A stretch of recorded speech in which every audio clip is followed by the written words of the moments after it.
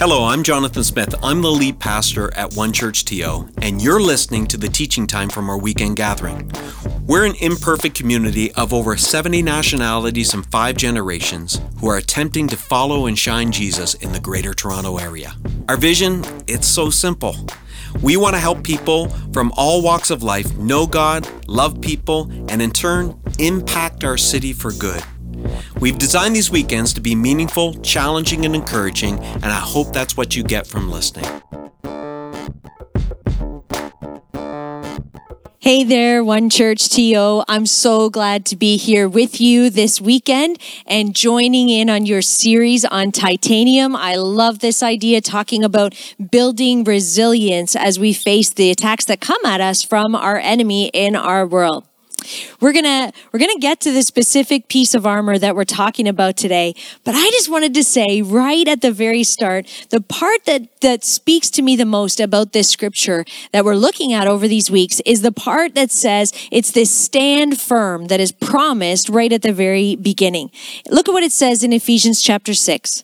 Put on all of God's armor so that you will be able to stand firm against all the strategies of the devil. And then verse 13, therefore, put on every piece of God's armor so you will be able to resist the enemy in the time of evil. And then after the battle, see, you will still be standing firm.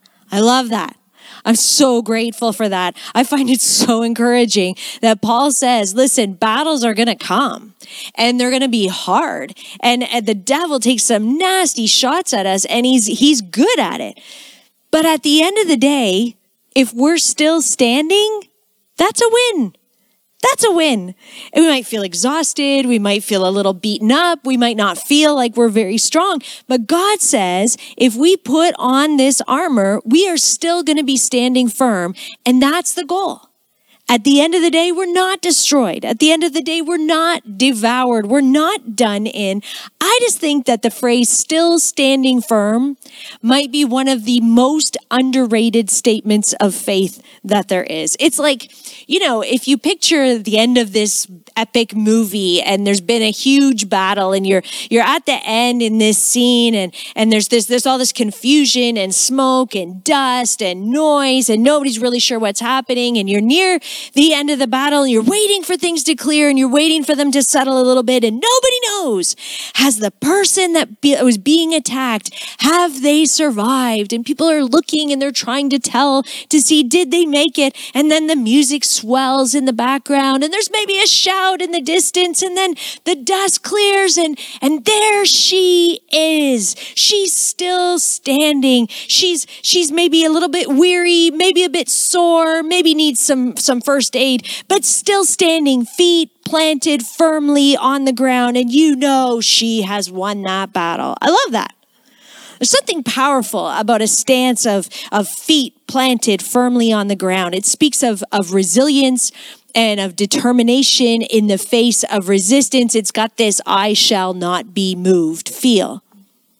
And if you've got the right boots, the right shoes, then you're good to go. And listen, I don't know about you, but when I'm walking into a high stress situation, the shoes matter. They got to be comfortable, but they also got to carry a little bit of power with them too. They need to make a statement that says, I'm here and I'm ready. In the last church that I pastored, I got kind of known. I was there for a long time, and I got kind of known for my shoes, although I didn't really mean to. I didn't have a lot of shoes, but I did have a few pairs of shoes that were fantastic. And apparently, I gained quite a reputation for it. I remember one time walking up into the balcony of our church on a Sunday morning. It was before service had started. And I'm just trying to walk around and say hi to some people. And so I walked up into the balcony. There was 2 guys that were up there. And I went to say hi to them. And they looked a little bit hesitant. And then they looked down. And I said, what are you doing? What's the problem? And they said, well, we're just seeing what kind of shoes you're wearing, Pastor Patty, so we know if we're in trouble or not. This is the reputation I had. Listen, there's something powerful about a fantastic pair of shoes. I don't know if I could stand firm in a nice soft pair of fuzzy slippers, but give me some powerful boots or some fantastic shoes and I'm good to go. That's what today's piece of armor is about. Shoes. Ephesians chapter 6 says, "Therefore, put on every piece of God's armor so you will be able to resist the enemy in the time of evil. And then after the battle, you will still be standing firm. Stand your ground, putting on the belt of truth and the body armor of God's righteousness." And then here we go. "For shoes, put on the peace that comes from the good news so that you will be fully prepared." Paul says that we need to have the right shoes in order to stand firm. And it's not just about protection, although that's important. It's also about readiness, about having firm footing, about being prepared ahead of time for whatever comes. And that readiness is based on peace. Solid shoes, solid footing, solid peace. Something that I can just, plant my feet on. That's how I'm going to be still standing when the dust clears. Because let's be honest, before the dust clears, it's really hard to see what's happening. It's hard to see where the hits are coming from. It's hard to even see or recognize the enemy sometimes because it's this bullet of confusion. That's the bullet we're talking about today. This bullet of confusion is this tool that our enemy uses to disorient us, to distract us, to cause us to aim for the wrong thing, to have us spinning around and completely off balance.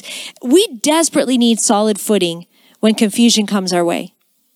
I mean, can we just say out loud, if COVID has shown us anything, it's that confusion can take us down.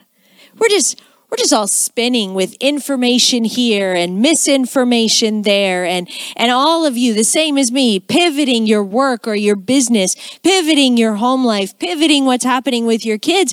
Every time the rules change, it's confusing.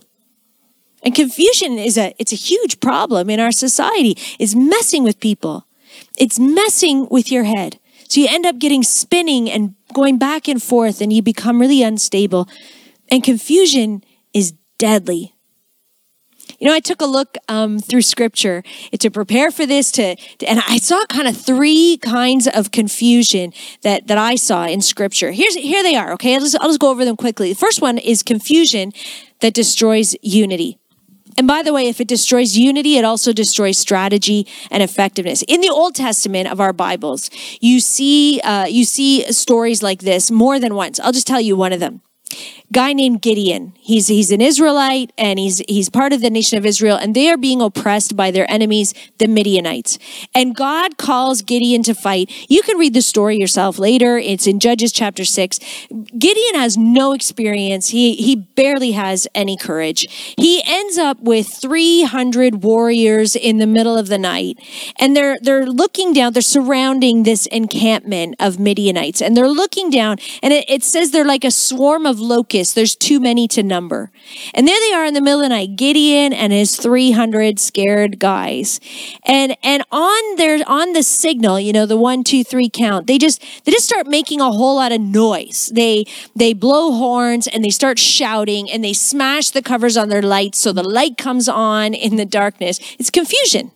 And God uses it. So the Midianites end up, they just destroy each other while Gideon and his men just sort of stand there and yell a lot. The confusion destroys their unity. It destroys their effectiveness and their strategy. Much later on, you can read a story in Nehemiah chapter 4. It's much later in Israel's history.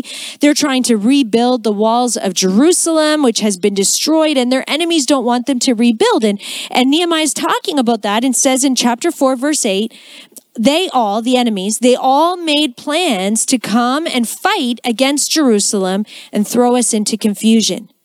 Now, Nehemiah recognized that, and he didn't allow it, but it still tells us confusion is an effective tactic against an otherwise united group of people.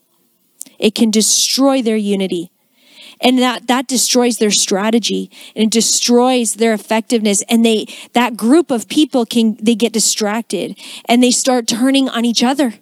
And they forget what their purpose is, they forget what their goal is, and they forget who the real enemy is.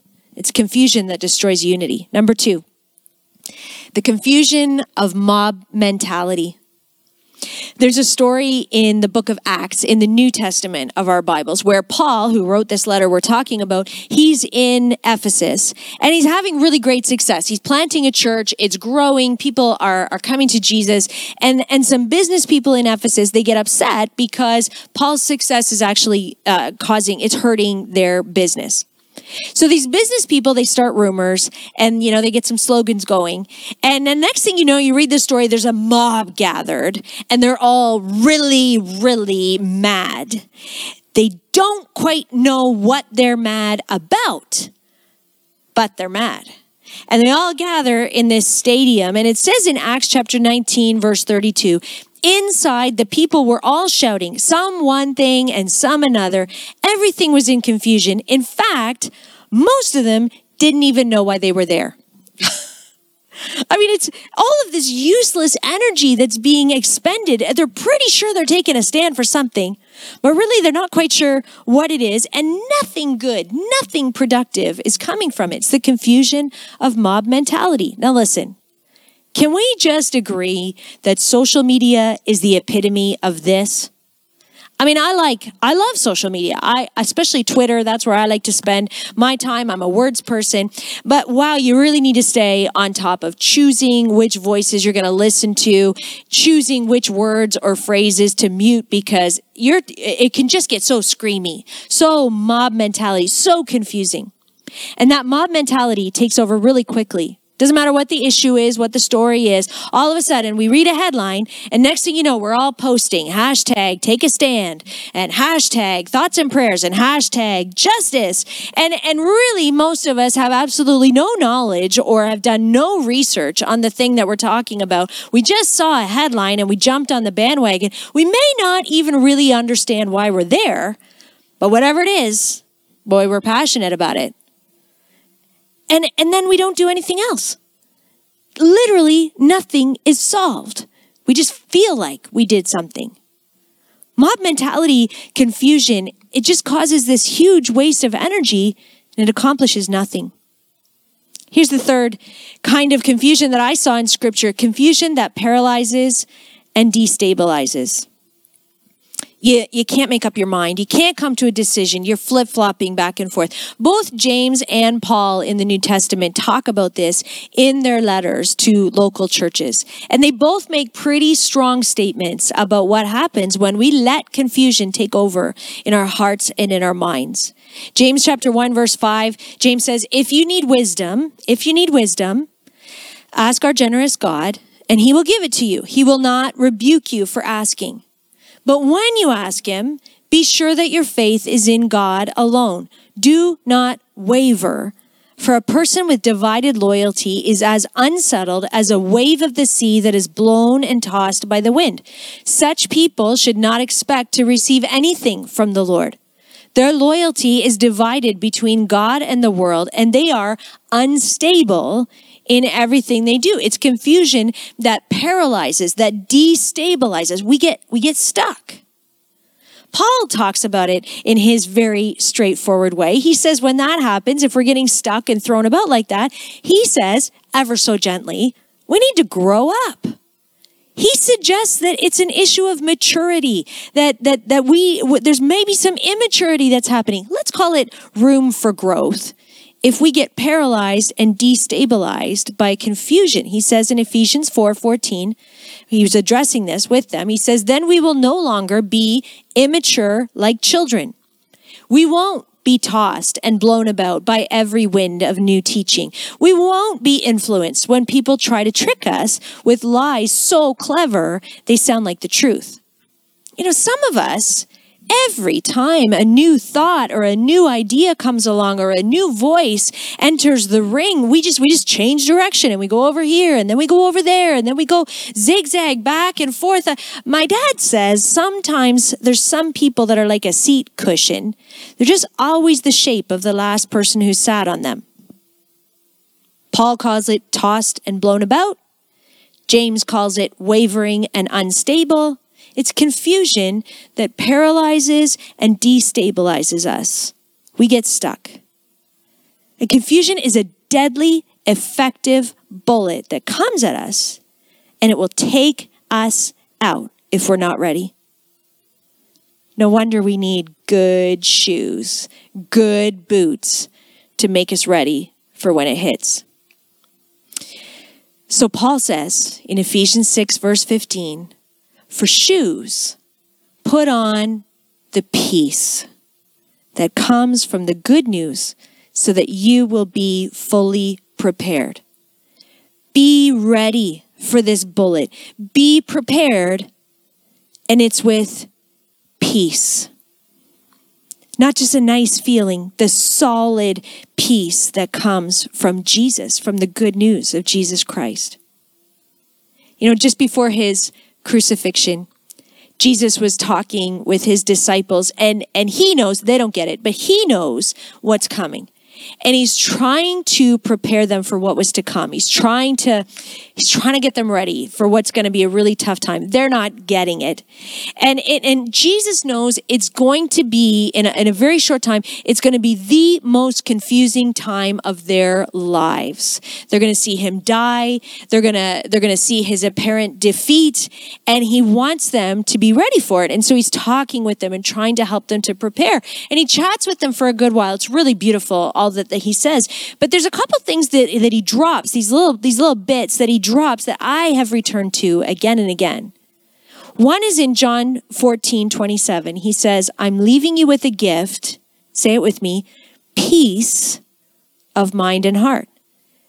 And the peace I give is a gift the world cannot give. So don't be troubled or afraid. He knows they're about to go into the most confusing time of their lives. Nice feelings are not going to cut it. And so he says, I'm not giving you nice feelings. I'm giving you peace of mind and peace in your heart. It is more than anything the world has to offer. It's in me, Jesus says. It's peace that is based on Jesus. And he puts an instruction with it, a choice. Don't give in to fear. Don't give in to the confusion. Then he talks a little bit more and he tells them that there's some tough stuff that's coming. And he says in John chapter 16, verse 33, I've told you all this so that you may have peace in me. Here on earth, you will have many trials and sorrows. Yay. But take heart, Jesus says, because I have overcome the world. Again, he's talking about this peace and is right in the middle of trials. It's right in the middle of sorrows, right in the middle of a pandemic, right in the middle of the difficult stuff that we go through. Jesus says, I am giving you peace. It's peace that is based on Jesus, not based on the circumstances that we're in. And again, he attaches an instruction and says, take heart. Remember, I have overcome. I'm bigger than this. He's telling his disciples, get ready. Put on the shoes of peace because it's going to get hard. And the shoes of peace, they're going to help you stand firm. This is going to be your foundation. Well, that's great. But Patty, how do we do that? Here's my ideas. You ready? Here we go. Number 1, put on the peace shoes. Now, obviously, it's a metaphor, but there really is an action verb in that scripture that we looked at. It said, for shoes, put on the peace. It's an intentional thing. These are not just flip-flops that you slide on as the dog drags you out the door for the first walk of the day. I mean, it's sit down, put them on properly, lace them up, make sure they fit right. Take the time to put on the shoes. Patty, what do you mean? I mean, slow down. Listen, that peace that comes from Jesus, hear those words, take heart. I have overcome. Slow down, sit down, shift your focus away from the trials and the sorrows, and shift your focus towards Jesus. Take a deep breath and hear Jesus saying to you as you prepare for your day. Hear Jesus saying to you as you consider what's coming. Hear Jesus saying to you, take heart. I have overcome the world. And do that. before you go outside. Before the confusion hits, shift your mind to that. Be fully prepared, already standing firm on the peace of knowing that Jesus has already overcome all of it. Number 2, pray when you're confused. And when you pray, listen and journal. Listen, James says, if you need wisdom, ask God. And most of us don't. Most of us don't. We say we're gonna. We say we have. We tell others to pray. We ask people to keep us in their prayers. And we say we're going to pray and we do all of this, but most of us, we don't actually pray. We thought we were going to pray, but we don't actually pray. We don't actually stop and talk to God and say, I need wisdom. And if we do, then we blurt out our need and we say, God, I need wisdom. And then we just wrap it all up with, in Jesus' name, amen. And then we rush off and go out the door to our day and wonder why he didn't answer. Maybe he was about to, and you just hung up on him. I'm just saying. Ask God for wisdom. Lay it out. Write it out if that helps you process. And then listen. Listen. What comes into your mind? What rises to the surface? Me, I'm a big fan of journaling because it forces me to slow down and it forces me to pay attention to what God might be saying. And you go, well, I don't know if it's God. That's okay. Lots of times I'm not sure either. But if I write it down, then I've got something to go back to pray over and to consider. Number 3, choose your voices. Don't allow yourself to get blown around by every new idea or teaching that comes along. There is a weird idea out there that you aren't being open-minded and fair if you're not listening to all the voices all the time. I'm just going to go out on a limb and tell you, I think that's nonsense. Yes, listen to diverse voices. Yes, listen and learn the experiences of others, but give each voice equal weight in your life? No. Give each voice equal weight in shaping you and your decisions? No. Paul, in his letter to the Galatians, repeatedly, strongly told them, stop listening to people that are messing with your head. Listen, can I be blunt? On social media, some of us need to learn how to use that unfollow button. And some of us need to learn how to use that mute button. And in real life or social media, I'm going to give you a little secret here. If somebody who is not helpful says to you, can I give you some advice? It's okay to smile and say, no, thanks, I'm good. You can do that. Choose who it is that you're listening to. Consider who you listen to and consider why you're listening to them, and then choose the voices that are helping you. And number 4, stop second guessing. Listen, if you've put the shoes on, if you have focused your mind on Jesus, if you have sought God's wisdom and you have prayed over it, if you have chosen your voices, then stop second guessing. You go, Patty, what if I make a mistake? Listen, your Heavenly Father has more than enough grace if you make a mistake. It's okay. Just don't let confusion paralyze you and stop you from doing anything. One more thing, and then we'll close. I've practiced this scripture for years. It's in Philippians chapter 4, verse 8. And here's what Paul says. Now, dear brothers and sisters, one final thing. Fix your thoughts on what is true and honorable and right and pure and lovely and admirable. Think about things that are excellent and worthy of praise. Keep putting into practice all you learned and received from me, everything that you heard from me and saw me doing, and then the God of peace will be with you. Would you pray this prayer with me? Lord, I choose today to put on shoes of peace so that I can stand firm when confusion comes. I choose to fix my thoughts on Jesus, who has overcome the world. I choose to bring my confusion and questions to you and to prayerfully listen for your wisdom. I choose to hear the voices that help, and I choose to trust that your grace is more than enough to right my mistakes. I choose to stand on the foundation of peace that Jesus gives and trust that it is enough.